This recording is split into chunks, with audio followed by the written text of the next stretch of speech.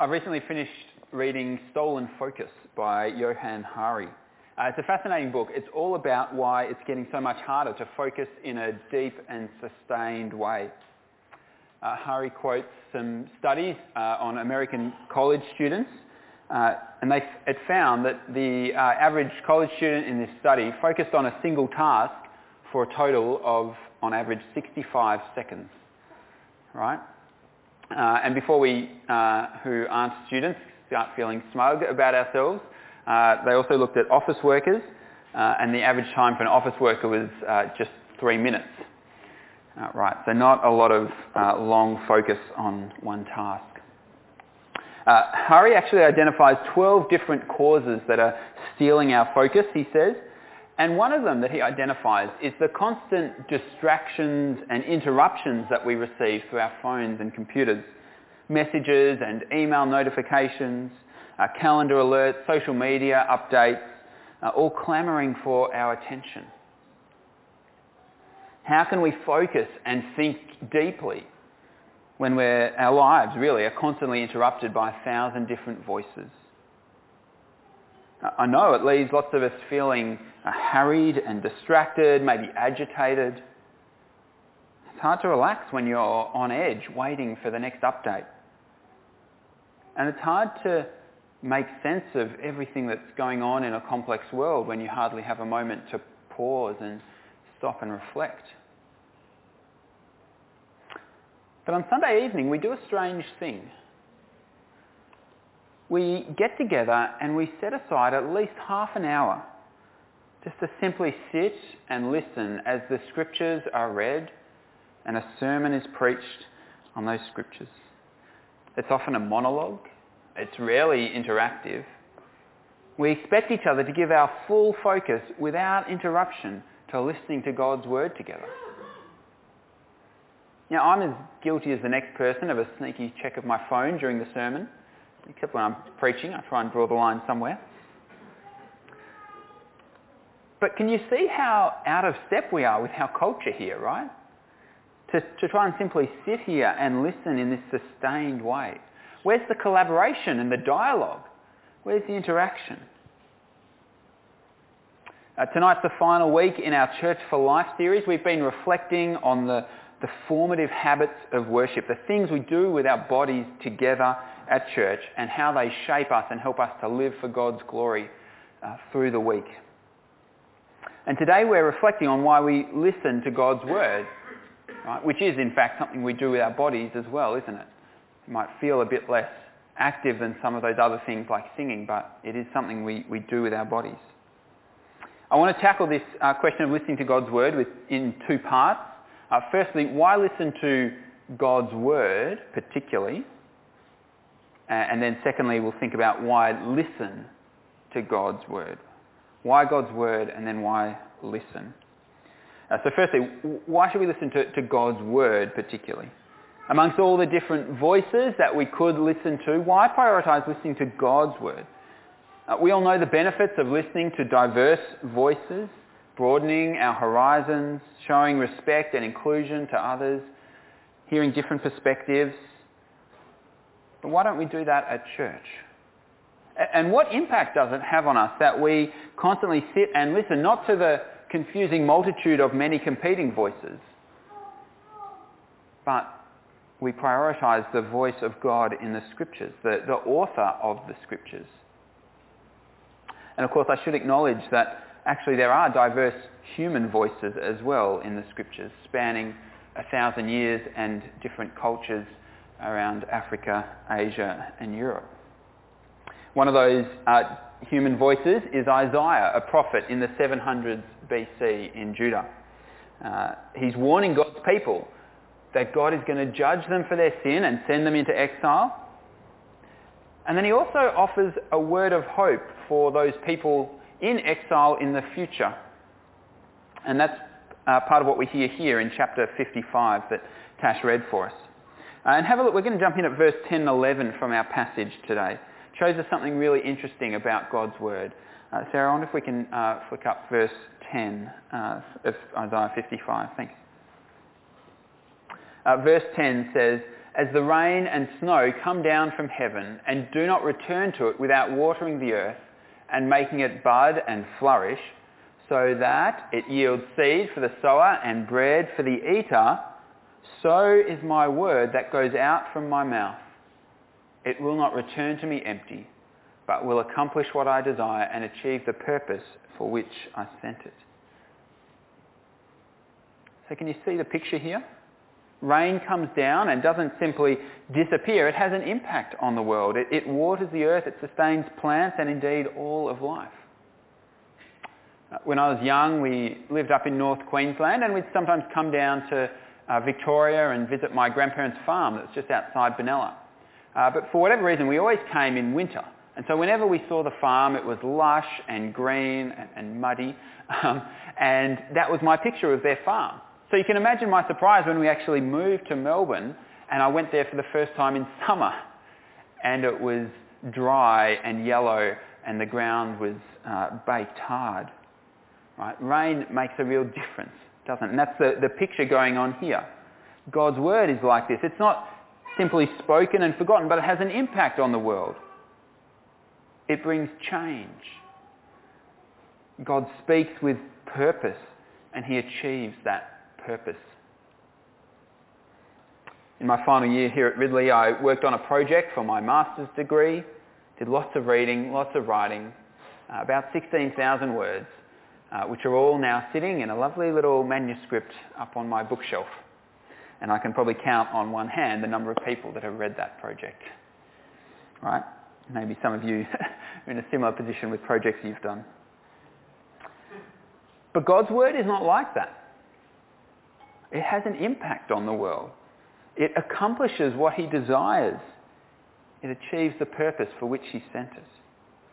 It's not just a dusty thesis sitting on a shelf. It's more like the script of a play. Right? A script initiates movement and action as the characters, that's us, as we play our part in it. As God, the author and the director of this play, speaks his script to us and prompts us in what to do and how to conduct ourselves. God's word is like this drama and we're called to play our part faithfully in it. But of course we can't do that unless we listen to the scriptures. We listen to the script. And just like a character is dead without the script, so we are left thirsty and starving without God's word. That's the picture in verse 1 of Isaiah. Verse 1 started, "Come all you who are thirsty, come to the waters. And you who have no money, come buy and eat. Come buy wine and milk without money and without cost. Why spend money on what is not bread, and your labour on what does not satisfy? Listen to me and eat what is good, and you will delight in the richest of fare." God calls the poor and the hungry to come and feast with him, to listen to him. Listen to him and you will feast on the richest of fare. C.S. Lewis says that if I find in myself a desire which no experience in this world can satisfy, the most probable explanation is that I was made for another world. God's word beckons us to feed and be satisfied, not with anything in this world, not with the bread that does not satisfy, but with God himself. An everlasting covenant in verse 3, he says. That's a committed, enduring relationship. God's word feeds the hungry without cost by giving us a deep and lasting relationship with God. God's word feeds the hungry. And secondly, we see that God's word also reconciles the lost. So if today you're far from God, right, you're feeling the distance, maybe you've got an issue with God, you're not happy with him because of something he's done or something he hasn't done for you, then God's word is calling to you. Verse 6 says, "Seek the Lord while he may be found. Call on him while he is near." God is not standing far off, waiting for you to do all the hard work and mend the rift. He is near. He's close at hand, calling out to you. He's waiting for us to respond. Seek the Lord while he may be found. So when we listen to God's word and respond to it, we begin to be reconciled to God. And then in verse 7, God's word offers mercy to the guilty. "Let the wicked forsake their ways and the unrighteous their thoughts. Let them turn to the Lord, and he will have mercy on them, and to our God, for he will freely pardon." When we listen to God's word and respond to it, we find mercy and forgiveness. Because what ultimately stands between us and God is not just distance or hunger, it's our sin. It's our willful rebellion against God, our refusal to treat him as the creator who gives us life and sustains our every breath. Our refusal to treat him as God. And yet through his word, God calls to us. He offers mercy and forgiveness. Repent, he says, turn away from your wickedness. Find mercy and forgiveness in God. God's word offers mercy to the guilty. So as we listen to God's word, that means we're both convicted of sin. We realise more clearly than ever before how far short we fall of God's ideal. But we also find a balm for our conscience. We find assurance that whatever we've done, or whatever we've failed to do, whatever you've done, whatever you have failed to do, God's mercy is enough. There is forgiveness for you. There's a fresh start with God. As we listen to God's word, we find mercy for our guilt. And so we can rejoice. We can rejoice with all of creation, that picture in verse 12 and 13, because as God's word feeds the spiritually hungry, he reconciles the lost and brings mercy to the guilty, the creation finds restoration. It's this joyful final scene in God's play, right? All of God's world flourishes and celebrates. Just as God spoke his word to create the world in the beginning, so his word restores and redeems the whole creation. And friends, this is why we listen to God's word particularly. Because only his word can feed the hungry. Only his word can reconcile the lost. Only his word can forgive the guilty and bring restoration to the whole creation. That's our hope. Any other script we might follow will not lead to God's happy ending.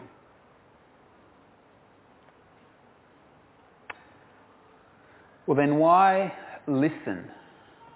Why listen particularly? If God's word is so powerful and can achieve all of this, why do we need to listen and give our focus and attention? Can't God's word just do it whether we're paying attention or not? Well, 700 years after Isaiah, God's people are still waiting to see exactly how this drama is going to play out, how God's word will be resolved. Where's this play heading? How's God going to deliver on his promises? And we find Jesus teaching the crowd in Mark 4. He's by the edge of the lake and there's so many people, he's getting backed into the lake and he ends up on the boat with the crowd at the water's edge. And he tells us why listening to God's word is so important. Not just to kind of hear it and let it wash around us, but like we would so many other voices, but to actually take it to heart, to give our full attention to it. And firstly, he warns us about 3 ways not to listen. He says, don't be like the seed scattered on the path. People who hear the word, but then maybe they forget it. Or it's snatched away. They ignore it maybe. Jesus says Satan snatches it away and it goes no further. Maybe your good intentions to read the Bible remain just that. good intentions, because you never quite find the time or something comes up. But friends, God's word is too precious for that. Jesus says we need to treasure it, value it. Don't let it be snatched away from you. Secondly, he says, beware a shallow engagement with God's word. When the tough times come, we need to have deep roots, don't we? It's not enough just to have that initial enthusiasm. What about when suffering comes? What about when you get sick? When your parents die? When tragedy strikes? We need deep roots in God's word. Maybe you face rejection. Your friends can't stomach your faith. You realise that being faithful to Jesus will put you at odds with your whole workplace. We need to search the scriptures in these moments, and in fact before these moments, to be prepared. We need to go deep in God's word. Keep coming back to it. A surface level understanding will only get us so far. Deep roots take time and commitment, and we need those deep roots for the tough times. Thirdly, Jesus warns, don't be like the seed that's sown among the thorns. Thorns grow up and choke the word. He says, beware competing desires, the lure of wealth and other worldly pursuits.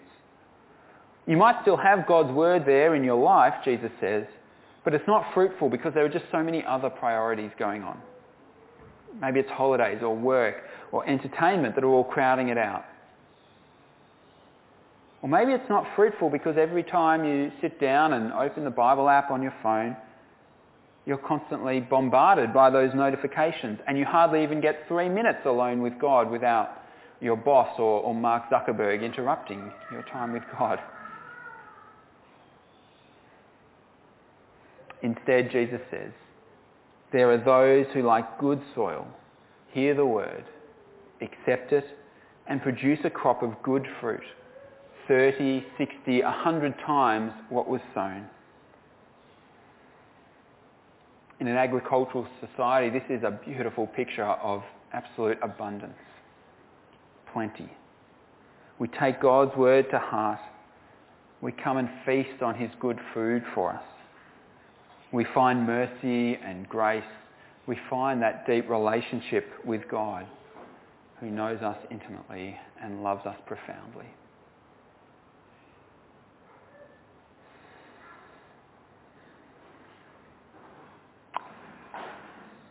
But maybe for you, like for me, this picture isn't always the reality. Yeah, we read God's word together on Sunday. We go to small group and we're working through the books of the Bible systematically in the preaching and our small group studies. We discuss it and share about it. But sometimes going deep with God in your own time just doesn't happen. Or you set aside time and try and take God's word to heart, but maybe you get distracted, things come up, or it's hard to understand and you can't see the relevance for your life. And pretty soon maybe we feel guilty and burdened because we know that we're meant to read God's word and love it, but it doesn't always feel like that. God says his word brings mercy, but we're left feeling guilty and like a failure. And then you see a post from a friend on Facebook, a photo of their quiet time, nicely curated at the cafe. They're on track to read the Bible in a year. Aren't they awesome? Right? There's actually a problem with both these attitudes, isn't there? Because both are actually centred on ourselves and our own efforts. Right? Whether it's, look how good I'm doing at reading the Bible, or whether it's, oh no, I'm a failure because I'm not. It's both about our own efforts. Listening to God's word is important, but it's not a religious requirement, a box for us to tick like it's a spiritual milestone to achieve and say, well, look how good I am, God has to love me now. And when we fall short, it doesn't undermine his love for us. It's not something we just have to try harder with. We don't need to attain superhuman powers of concentration or put aside all our regular responsibilities in our quest to listen to God's word. Why not? Because God's word is not far off and inscrutable. It's not hidden and obscure and distant. No, in fact, God's word became flesh and dwelt among us. God was not content just to speak from a distance to us. He wasn't content just to give us a script and guide us. No, God himself entered into the play. He stepped onto the stage in the person of Jesus Christ. And he stepped onto the stage for a particular purpose. Right? God's word does not return to him empty. He achieves his purpose. Remember how in Isaiah God says, "Come, eat and drink for free." Well, God's word comes in the flesh to pay the price for our feast. God says, "Come and find mercy and forgiveness." God's word comes in the flesh to bear the cost of our guilt on the cross, to offer us that free forgiveness and mercy. He comes to bring God near so that we're not searching in vain. The word of God, Jesus Christ, came and did for us what we could never do for ourselves. And the more we trust what he's done for us, the more we open our hearts to him, well, then the more we find ourselves longing to dwell in his word. The more we find life and fruitfulness and joy as we listen to God's word together. So when we come together, we don't listen to the scriptures simply out of duty or compulsion or because it's what we've always done. We listen because in the scriptures we meet with Christ, and in Christ we find all we need.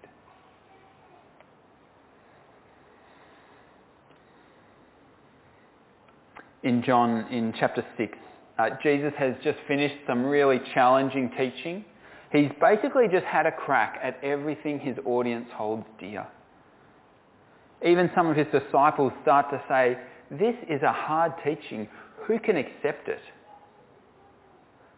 Jesus knows there's grumbling going on, but he doesn't back down, and many people turn away from following him. He turns to his closest 12 disciples and he says, "You don't want to leave too, do you?"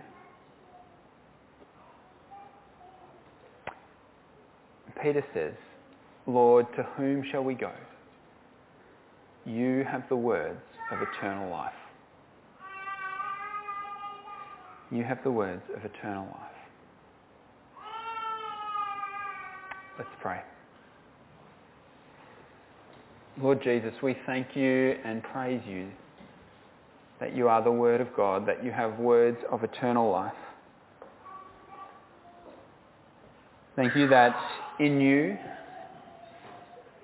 in the Word of God, we find fulfillment, we find mercy, we find hope in the Scriptures because we find you. Please help us to listen deeply, not out of compulsion or guilt, but because we delight in knowing you, Lord. We delight in thinking your thoughts after you and walking your paths. Please do help us to set aside those distractions and other priorities that would cause your word to be unfruitful in us. Help us to centre our life on your word, to find our life in you. Amen.